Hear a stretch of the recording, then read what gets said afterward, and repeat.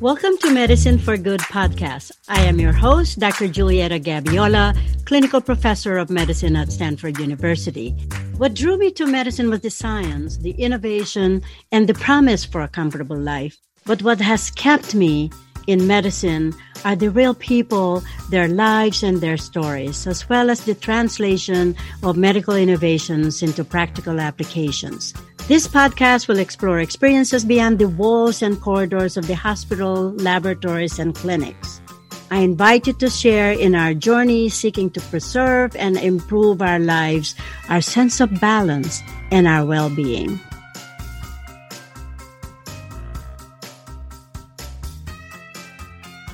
Welcome to the podcast on obesity part 2. Is it really the diet for obesity that makes sense? And what works? Is it what we eat or when we eat? Is carb bad or is it the fat? So as everyone knows, obesity has now become a major global health concern. We now know that obesity is a risk factor for COVID-19 hospitalization and deaths. It also has been linked to insulin resistance, type 2 diabetes, PCOS, hyperlipidemia, heart disease, stroke, kidney disease, depression, osteoarthritis, mood and age-related neurodegenerative diseases like dementia, and also in many cancers. And as everyone knows, obesity can impair our physical performance. So losing weight had been shown to improve mood, builds self-confidence, decreases inflammation and oxidative stress, and also had improved cardiometabolic profile in many individuals. Obesity Part 1 podcast covered the statistics and the consequences of diabetes in details. Today, we will talk about managing obesity through lifestyle modifications, which one of them will be dietary lifestyle change. So we will explore the whys, the whats, the how, and when these dietary modifications are advantageous. And we'll give a different groupings of the diet plans and strategies. And we'll also talk about intermittent fasting. Nicole Samignani will help facilitate the discussion. As many of you had met Nicole in previous podcasts, she is an avid supporter of ABCs for Global Health, which is our nonprofit organization. And she is a graduate student at UCSF going for her master's in global health. Welcome, Nicole. Thank you. And then let me also welcome a good friend, Drew Versalino. Drew is an awesome chiropractor with passion centered to health and wellness. Drew started his career coaching and teaching in the sports, performance, and fitness realm since 2008. That includes personal training, leading group classes for adult and youth athletic programs, and now caring for patients to help them achieve their goals and true health potentials. With a drive and motivation to learn more and better help his clients, he took numerous courses from kettlebell certifications to functional movement workshops and eventually wound up in chiropractic college. His passion for health and wellness led him to do additional training in functional nutrition, athletic performance, and specialized technique within chiropractic medicine called upper cervical, which he utilizes in his office in Dublin, California. His passion is to help people develop strength and resilience, both mentally and physically, so they can reach their full potential. Welcome, Drew. Thank you, Dr. Gabiola. Great to be here. Thank you. And also, Drew will help clarify all these dietary strategies and different combinations thereof, how they work, their benefits, and pitfalls. So welcome, both of you. Great. Thank you so much for having us. You know, there's so many different diets out there. So I guess let's start with the most basic question in this conversation is, why are we even talking about diets? Like, what are we discussing? Well, in one of the podcast engaging emails, several people had talked about the importance of dietary regimens to approach obesity. But I think it's beyond just weight loss. It is really to promote health and prevent diseases like hypertension, diabetes, heart disease, stroke, hyperlipidemia or high cholesterol, or changing those cholesterol profile, preventing renal disease, cancer, osteoarthritis, and to improve also our mood and cognitive function.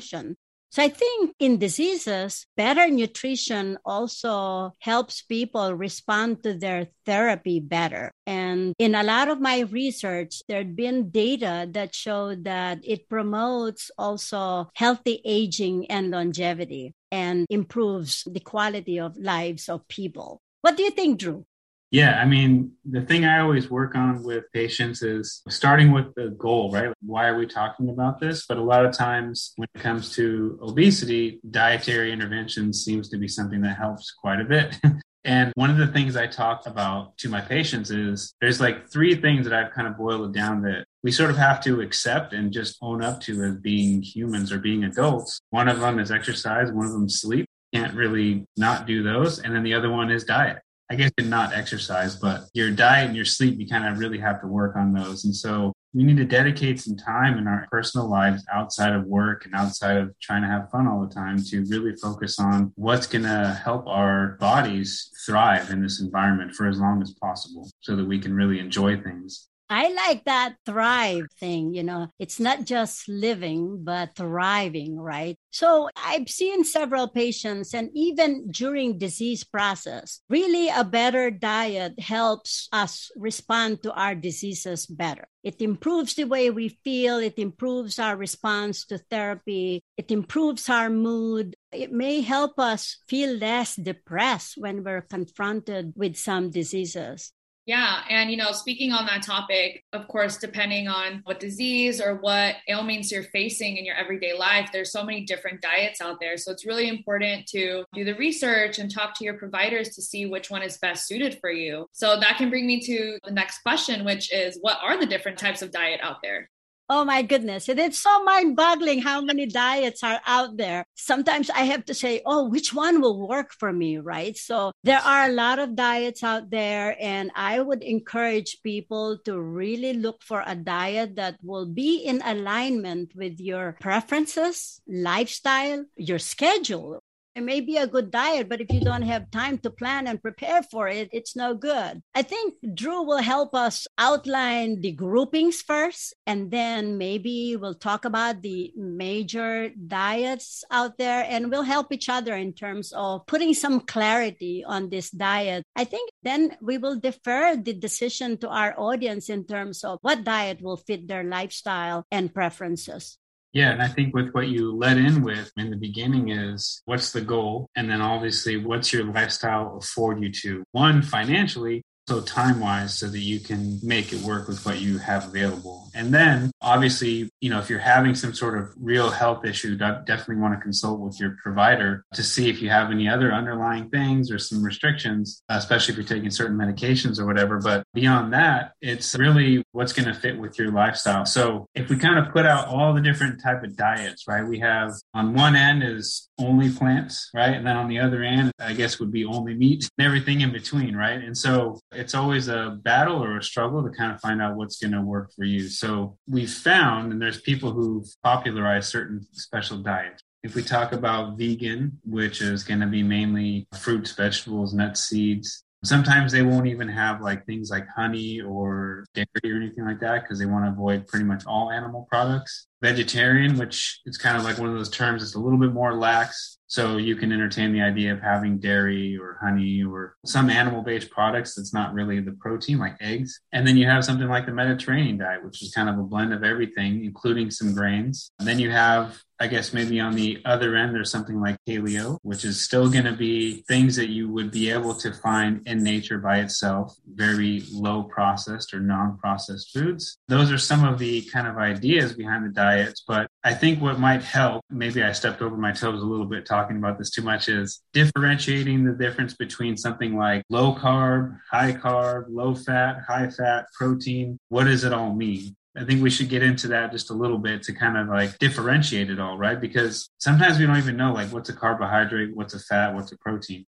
Yeah, then we could talk about the principles of these dietary regimens. So we know that there should be a balance of these nutrients. There should be a balance between carbohydrates, proteins, and fat. Sometimes there are food that we don't know how to classify. Are they fat or are they carbohydrates? For example, avocado. Is it a fruit? Is it a vegetable? Yeah. And then I think what we need to know, that we need to emphasize, there should be a balance of these nutrients. So there are diets out there that's 80% fat. So what would be the percentage of the rest of the other nutrients that people need? So then it will be very deficient in carbohydrates and deficient in protein. Similarly, when people embark on a very, very high protein diet or a high carb diet, then they will be deficient on the other one. So there should be some sort of balance between the three of them. What's the percentages? And I think irrespective of the determinants of weight loss, I think adherence to the macronutrient composition is really important. That also weight loss is a balance of calorie intake and expenditure. So you mentioned this diet are great, but I think we need to supplement them with the right physical exercise and activity, and also balance this with sleep and stress reduction. So let's dig in terms of what are those different diet regimens. Let's just talk about the main ones. What are the benefits and the pros and cons of each one? So Nicole, would you want to lead us through? Absolutely. So I can start with the Mediterranean diet. That is the diet that I adhere to. And I'll start by saying that I really chose this as kind of a challenge to myself. So I am Brazilian. I grew up eating a lot of meat in my household, and it was a difficult switch for me to kind of drop the heavy animal red meat product and switch over to eating more vegetables and mainly fish or seafood as my protein. I'll say that the experience that I had was that I really was introduced to so many new vegetables. Like I had never eaten cauliflower before. My dad doesn't like cucumbers or bell peppers, so that was just not something I ate growing up. And now I'm like, wow, you were making me miss out on all these delicious vegetables. So it's also kind of fun, right? I think when you are changing your diet, even though it's something, for serious, for weight loss, or if you do have obesity, you really need to be able to enjoy it and still be able to, like you said, thrive, right? We don't want to just move day to day with this pressure on your shoulders and this stress of having to adhere to a diet that you're not happy with. So it's important that in choosing your diet, you also remain flexible to maintaining certain foods in your life that you really genuinely enjoy eating. So the Mediterranean diet is primarily plant-based. It includes a lot of daily intake of whole grains, olive oils, fruits, vegetables, beans, other legumes, nuts, herbs, and spices. I love spices. Sometimes people don't put spices on their food, and I'm just like, spices just really elevate the meal, and it doesn't really have that much in it. So if you're not allergic to anything, just throw some spices on there and elevate your food. So you're able to eat animal proteins on the Mediterranean diet. However, like I said, it is preferred that you eat fish and seafood just because it's a little bit lighter, and the poultry, eggs, and dairy just a few times a week. And red meats are suggested to eat only once or twice per month. Like I said, I personally don't even eat red meat or poultry anymore, but I'm not opposed to eating it in the future. If I ever go back to Brazil after COVID, I'll definitely have to eat some meat with my family. And then you mentioned this a little bit earlier, which is, how do we categorize the different foods, right? So avocado, for example, I do count it as a fat in my macros, and right, our macros are the carbs, fats, and proteins. And it's important that when you do change your diet, you are aware of these different macros because sometimes they do add up. So a lot of people, when they switch to a plant-based diet, they don't realize that they end up taking a lot more fats than they should in their daily dietary intake. So a great way is, rule of hand is when you eat an avocado, you should only eat 1/8 to 1/4 of an avocado per serving. Many people end up eating half an avocado or a full avocado in a serving. But of course, that's just balancing your fats throughout the day. So there's healthy fats like the olive oil is recommended on the Mediterranean, and nuts and things like avocado. And then olive oils I usually use to replace other fats like butter or margarine, and nuts, oily fishes. Salmon is a great fish. It is also very fatty. So it has a lot of protein, has a lot of fat, which is totally fine. But again, still maintaining that idea of balance in everything that you're eating. And I try to maintain high water intake. You can, on this diet, you can do whatever you want, but recommended for the diet is moderate intake of wine. So maybe a glass or two to maybe just once a week with your diet, with dinner and physical activity. I feel like diet is so important, but being physically active will also have you more engaged in wanting to stick to a healthy diet and actually enjoying maintaining that healthy diet. So even doing something like walking around your neighborhood for 30 minutes a day is really going to give you those endorphins to continue moving, continue eating, and continue exploring like new foods that you maybe have never tried before. So the Mediterranean diet is also tied to decreased risk in heart disease, depression, and dementia. And the tricky part is when we look at the pyramid, right? We know this like food pyramid that I think we all saw for the first time in like elementary school. It just shows you pictures of the different foods in each category, but it doesn't really have a specific portion size. So that's where it gets a little bit tricky. And of course, your portion sizes are going to vary by body type and by lifestyle. Allow yourself to adjust according to, the life that you live, but just be mindful that there is no one set rule for portion sizing and all of these things, these macros that we're discussing. It really is dependent person to person, and allow yourself to experiment a little bit, see what works for you. And of course, always talk to your provider because they might have some information that can be really helpful.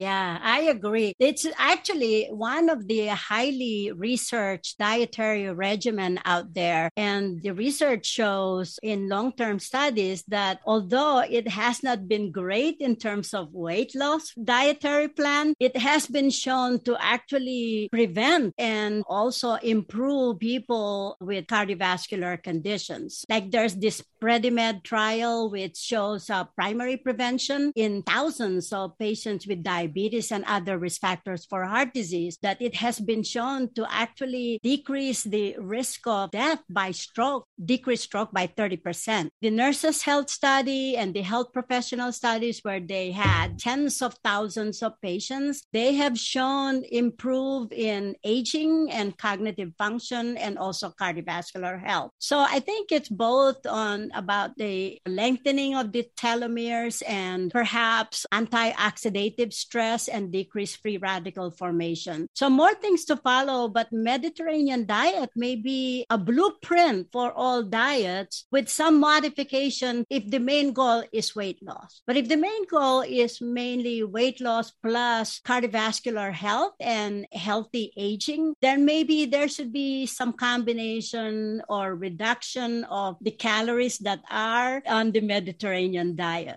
Yeah. And I'll just leave like a last tip. Obviously, I'm super passionate about this diet because this is what I do. Something to be mindful of, I think Drew might have mentioned this earlier, is that depending on what side of the scale you're on, you're missing out on some nutrients, right? If you're eating a really red meat heavy diet versus just plant diet, you are going to miss out on a few nutrients along the way. So just be mindful of the things that you're missing. So for me personally, since I don't eat red meat and poultry, I don't get a lot of vitamin B12. So there are ways for you to supplement that in your diet. And of course, B12 can be linked to depression and other things as well. So it's important to always be mindful of that. And, nutritional yeast is a great thing to add into your meals to kind of help build a nice, full, well-rounded meal as well. Yeah, I like that plate portion size, and I like to see colors of food, right? So I like plates. And talking about colors of food, I was told that if you have this rainbow color, it should be healthy. But then one of my patients said, how about M&Ms? Chocolate never hurt anybody.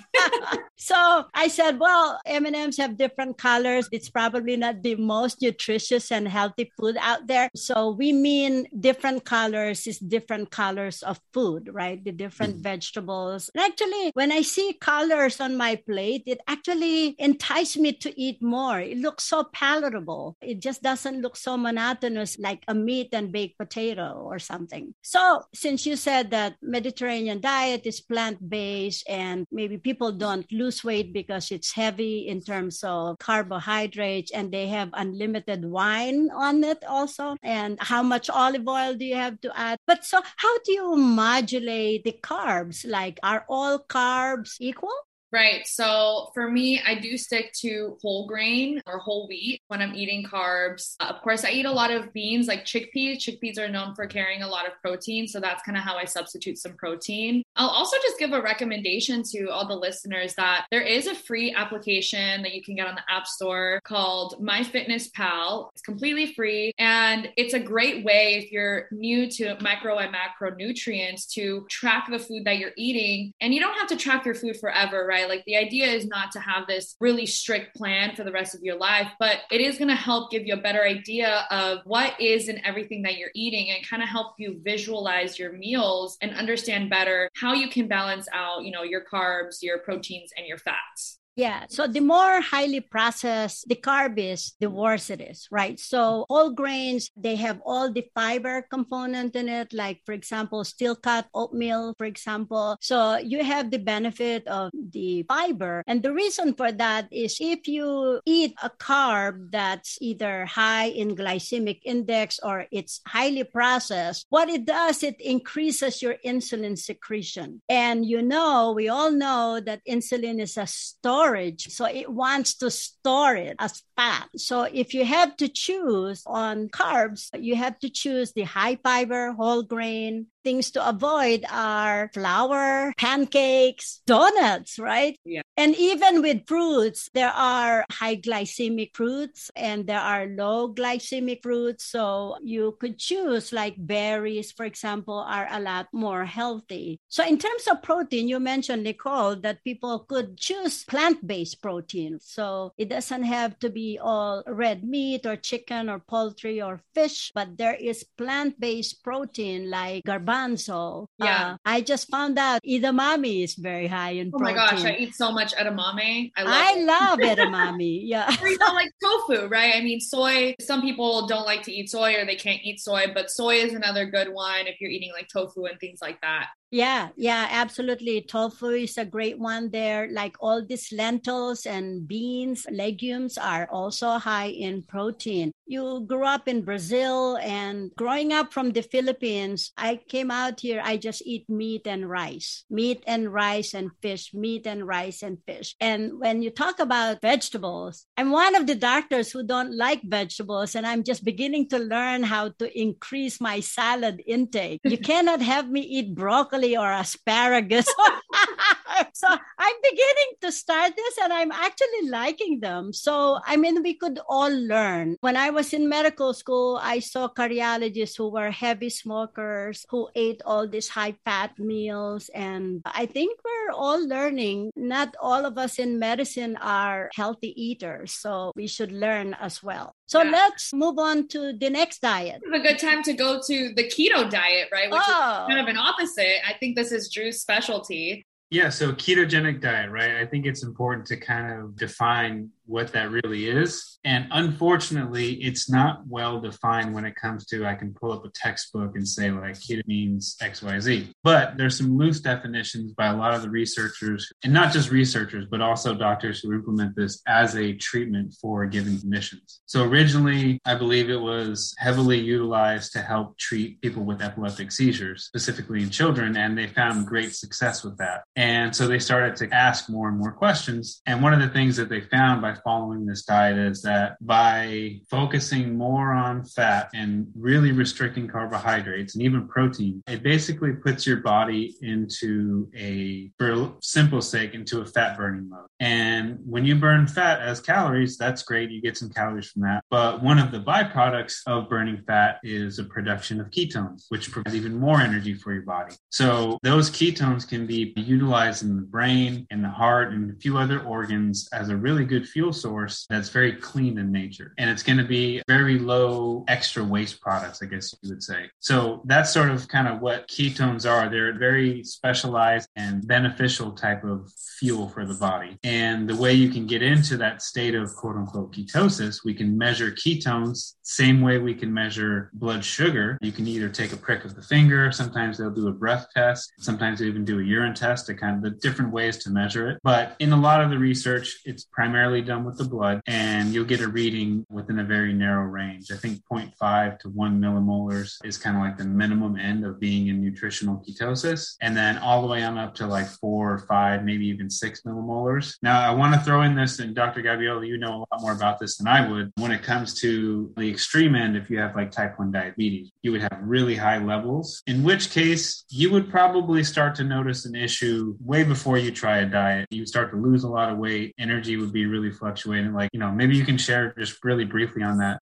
Sure. Actually, most of us, normal individuals, that's not with type 1 or type 2 diabetes, right? So if we respond to a glucose load or to any nutrient load, we respond to it by secretion of insulin. So that's a given, that's automated in our system, unless we develop type 1 diabetes where you have absolute insulin deficiency, or type 2 diabetes where you don't produce enough or you're deficient, or either you're deficient of insulin production in type 2 diabetes, or you are not responsive to the insulin that you secrete. So that's called insulin resistance. So for example, in a normal human being, actually we are on intermittent ketosis mode. Like during sleep, that's fasting. If you go to bed at 9 o'clock, you don't eat from 9 o'clock until the morning, for example, until 8. So that's about, 9 to 9, for example, is a 12-hour fast already when you sleep, if you didn't eat anything. So we have intermittent ketosis, but not condition called ketoacidosis, where you actually could not cope with the massive ketone load. So as your ketones get so high, you become acidotic. The pH in your blood goes down.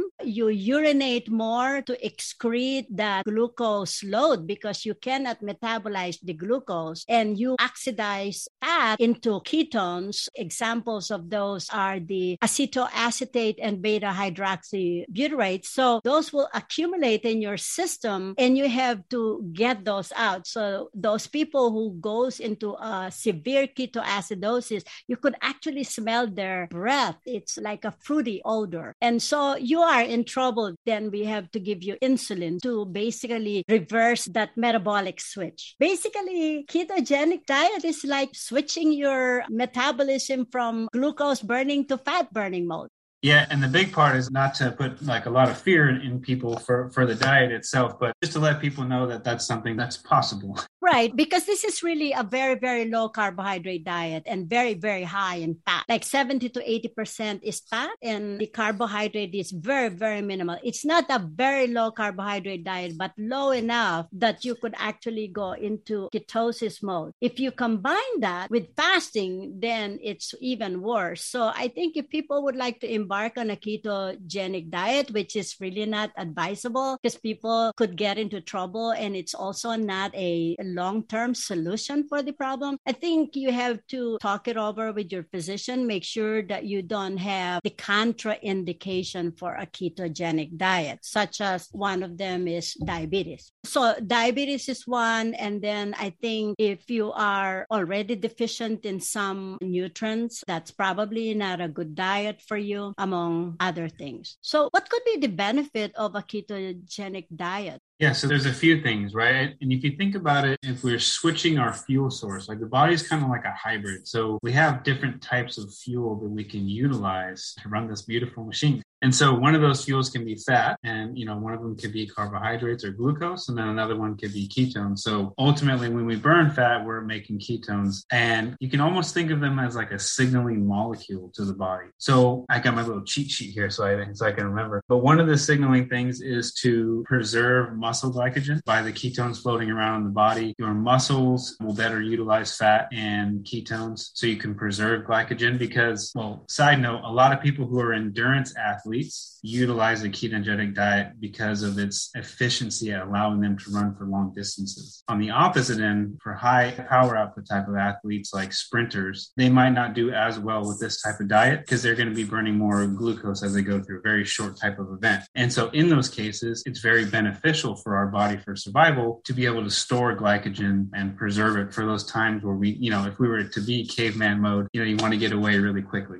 So that's one really cool one. Another one I've been doing doing quite a bit of research on, because I found this interesting, was actually decreasing, this might be a little bit confusing for the audience, but as far as decreasing the allergic response. Mast cells tend to release their stuff when you have allergic type of responses, but it's been shown actually in some of the research to actually decrease that huge allergic response to certain things in the environment or certain other foods that we eat. And another one is as far as gut health, providing the different cells of the body, cells of the gut for their fuel, and then also brain health as well. So we talked a little bit about kids and adults with epileptic seizures, but also there's some interesting research going on right now working with individuals who are suffering from different neurodegenerative issues like Alzheimer's, multiple sclerosis, and Parkinson's, who specifically in Alzheimer's talking about potentially calling it like type 3 diabetes or insulin resistance or sugar resistance in the brain itself. So if we can work on providing them another fuel source for the brain, hopefully it can work that much better and start to allow things in the brain to work that much better. Yeah. And also ketogenic diet has been shown to actually stimulate increased energy expenditure because of, it takes so much energy to convert fat and protein to glucose. So it has also a satiety effect. It decreases the hunger. So ketone bodies are good in terms of decreasing the hunger. And then, of course, as you mentioned, the promotion of fat loss because of oxidation of fat cells, partly because of decreased insulin level, because it's very low in carbohydrates. So it's also low in insulin levels. And many research had shown really decrease in triglycerides and increase in HDL. And you yourself, Drew, probably had seen that on your biometrics. And it also decreases blood pressure. And people looked at it also, it improves insulin resistance. Yeah, that's actually brings up a good point. I actually did, when I first got into this, into really like wanting to experiment on myself with the diet. First, I read a couple books to make sure I knew what I was doing. And then I decided to get some lab work done, which is just a basic panel for cholesterol and just a few other things. Cholesterol was the main thing I was interested in. I did the diet for 6 weeks and then ran the blood labs again. And then just like as you would expect, if you read the books and did the research, HDL went up, LDL went down, triglycerides went down, and total cholesterol went down. And then subjectively felt better. Sleep was a little bit better as well. So those were all really, really interesting things. But I think it's really important when it comes to diving into understanding the ketogenic sort of diet is when it comes to the research, a lot of times you can almost find research to support whatever thing you want to believe when it comes to the ketogenic diet. But a lot of the research is looking at the percentages, like you were saying, like 70, 80% fat. That's a very rare type of study that shows that high of a percentage of fat. Normally, they consider anything over, I think, like 40 or 50% of your calories from fat to be a high-fat diet, which if you're trying to get into nutritional ketosis, that probably won't happen because that means if you're at 50% fat, that means that protein and carbs got to make up the rest of it, and you're not going to be able to get yourself into a ketogenic state because you're going to be secreting too much insulin at that point. It's kind of like a blocker of that.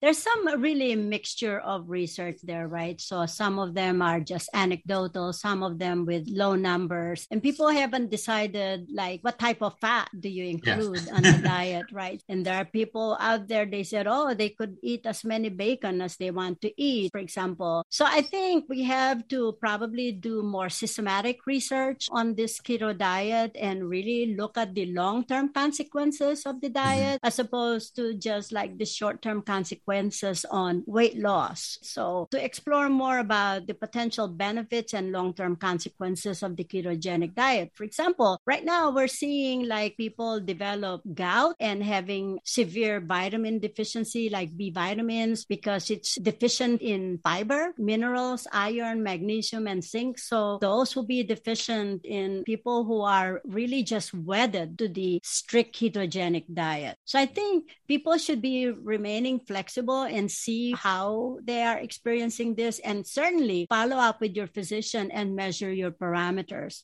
Yeah, and definitely some guidance. I would love to hear your thoughts, Drew, on this topic of short-term versus long-term, because it's such a popular diet. Personally, I know a lot of people that will do it for a month or two and just want to get quick weight loss, right? And then once you get out of that keto diet, if you don't transition well to your regular diet again, you're going to end up gaining that weight. So I'd love to hear your thoughts on like a short-term versus long-term maintaining that diet. Yeah, that's a great point. I think, first of all, to answer that question, a lot of the research supports that it's highly, highly effective for dropping fat very quickly, especially if you do caloric restriction. So if you're doing, caloric restriction with the ketogenic diet, chances are, as long as you don't have any underlying health conditions, you'll drop the weight pretty quickly. I think it's an ego booster, right? For people who are really challenged with their weight, with self-image and stuff like that. If you drop 40 pounds, 50 pounds in a few months, that will be a great way to start and perhaps improve the diet so you're not too restrictive. And the other thing too is there's the other part about like the mindset, which we kind of talked about as far as like what's the goal. Right. But if you're just going into it for weight loss because you want to fit into your wedding dress or whatever, chances are the underlying inside motivation is probably not aligned with the person's values. So once they do say, okay, this thing is done, I'm going to go back to eating the way I really want to, they were overweight to begin with. So of course they're going to put the weight back on because they didn't really change the mindset and their whole entire lifestyle, which I think we'll talk about a little bit later. But really, I think there's a few things at play. And realistically, any diet that you follow that's going to be some caloric restrictions, some discipline aligned with it, you're probably going to lose some weight. It's just a matter of how dedicated you are. Making sure that short term, you probably won't have much, if at all, in any of the nutrition deficiencies, unless you're already deficient. But long term, those are the questions that, of course, you have all the anecdotal stuff from people who do it, quote unquote, right, versus the people who do it just for the short term to begin with. So I think there's a lot of questions still to ask. But just like if someone was to follow, and I'm not trying to knock anyone, but if someone was to follow a vegan diet, you got to make sure that you're, like you mentioned earlier, B12, things like that. You got to make sure that you're doing it right, because you want to do your best. And in that instance, a lot more times people are trying to focus on their overall health when it comes to like a vegan type of diet. And some people choose to think that the ketogenic diet is going to help with their health. It's just really a matter of commitment, at least in my experience. Is like, how committed are you? And what are the different things you're going to choose in your change in your life that line up with that? And I think the hardest part, no matter what diet, is always going to be your support network. Who's on your team, your spouse, your family, whatever it is. Are they doing it with you? Because you're probably going to be a lot more successful if they are, versus like myself being the weirdo going out and asking for things. I go to a restaurant and like, let me get the steak with broccoli. Right. So I think really it bears looking into it, because it's really a great rapid weight loss program. And I think once people reaches the way to sustain that in a healthy fashion by looking at their diet and selecting the healthy food, like reducing saturated fat and converting to the unsaturated fat. And also I would be cognizant in people who are pregnant, who are breastfeeding, and who are growing, like adolescents, probably not to get into this ketogenic diet. Like the person who is getting married, they may get into a size 6 or size 2, but then to sustain that after would probably be mainly a lifelong commitment, like commitment to really healthy lifestyle. Yeah. Summary for the dietary approaches to obesity. Everyone knows that doctors love to give prescriptions. I myself have started following my own prescription. As I mentioned in the past, I grew up being a meatitarian or carnivore. My last few weeks of intensely researching all the dietary approaches to obesity, cardiovascular health, and healthy aging, I became convinced that a plant-based diet is the way to go. Here's my summary healthy diet prescription. You may tailor it according to your goals, preferences, lifestyle, and sustainability as a lifelong change.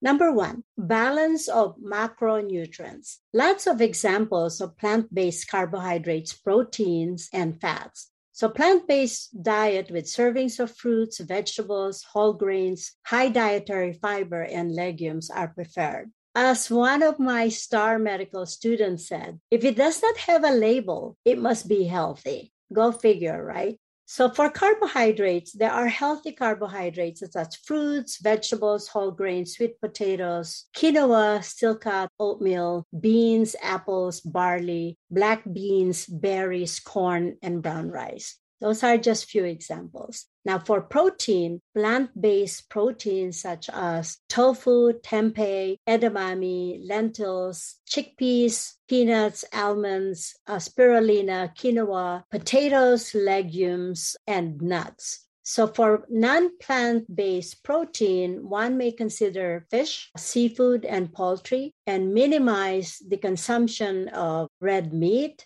especially processed meat, eggs, and milk. For fat, monounsaturated and polyunsaturated fats are preferred. Plant-based fat are examples of which are olive oil, avocado, tahini, canola oil, peanut oil, nuts, chia seeds, flax seeds, walnuts, almonds. Avoid saturated fat and trans fat. Most of these fats are solid at room temperature, so you could identify them. Just imagine something like this solid fat coating the lining of your blood vessels. And then number 2, avoid or minimal use of highly processed food, refined carbohydrates like pastries, cookies, donuts, muffins, cakes, and fried food. Avoid high fructose corn syrup, juices, sweetened beverages, additives, and preservatives. And number 3, enjoy planning, preparing, and eating your food, especially with family and friends. Give yourself frequent feedback, pat on your shoulder if you're doing well, and enjoy how it feels to treat yourself the right way. Ciao! See you next time. Thank you so much for listening to Medicine for Good podcast. If you enjoyed the show, please share with family and friends. Rate and review us on iTunes, Spotify, Amazon, Acast, and YouTube. Follow me on social media at Dr. Jet on Twitter and Facebook. Meanwhile, stay safe, stay well, and stay connected. See you on our next episode.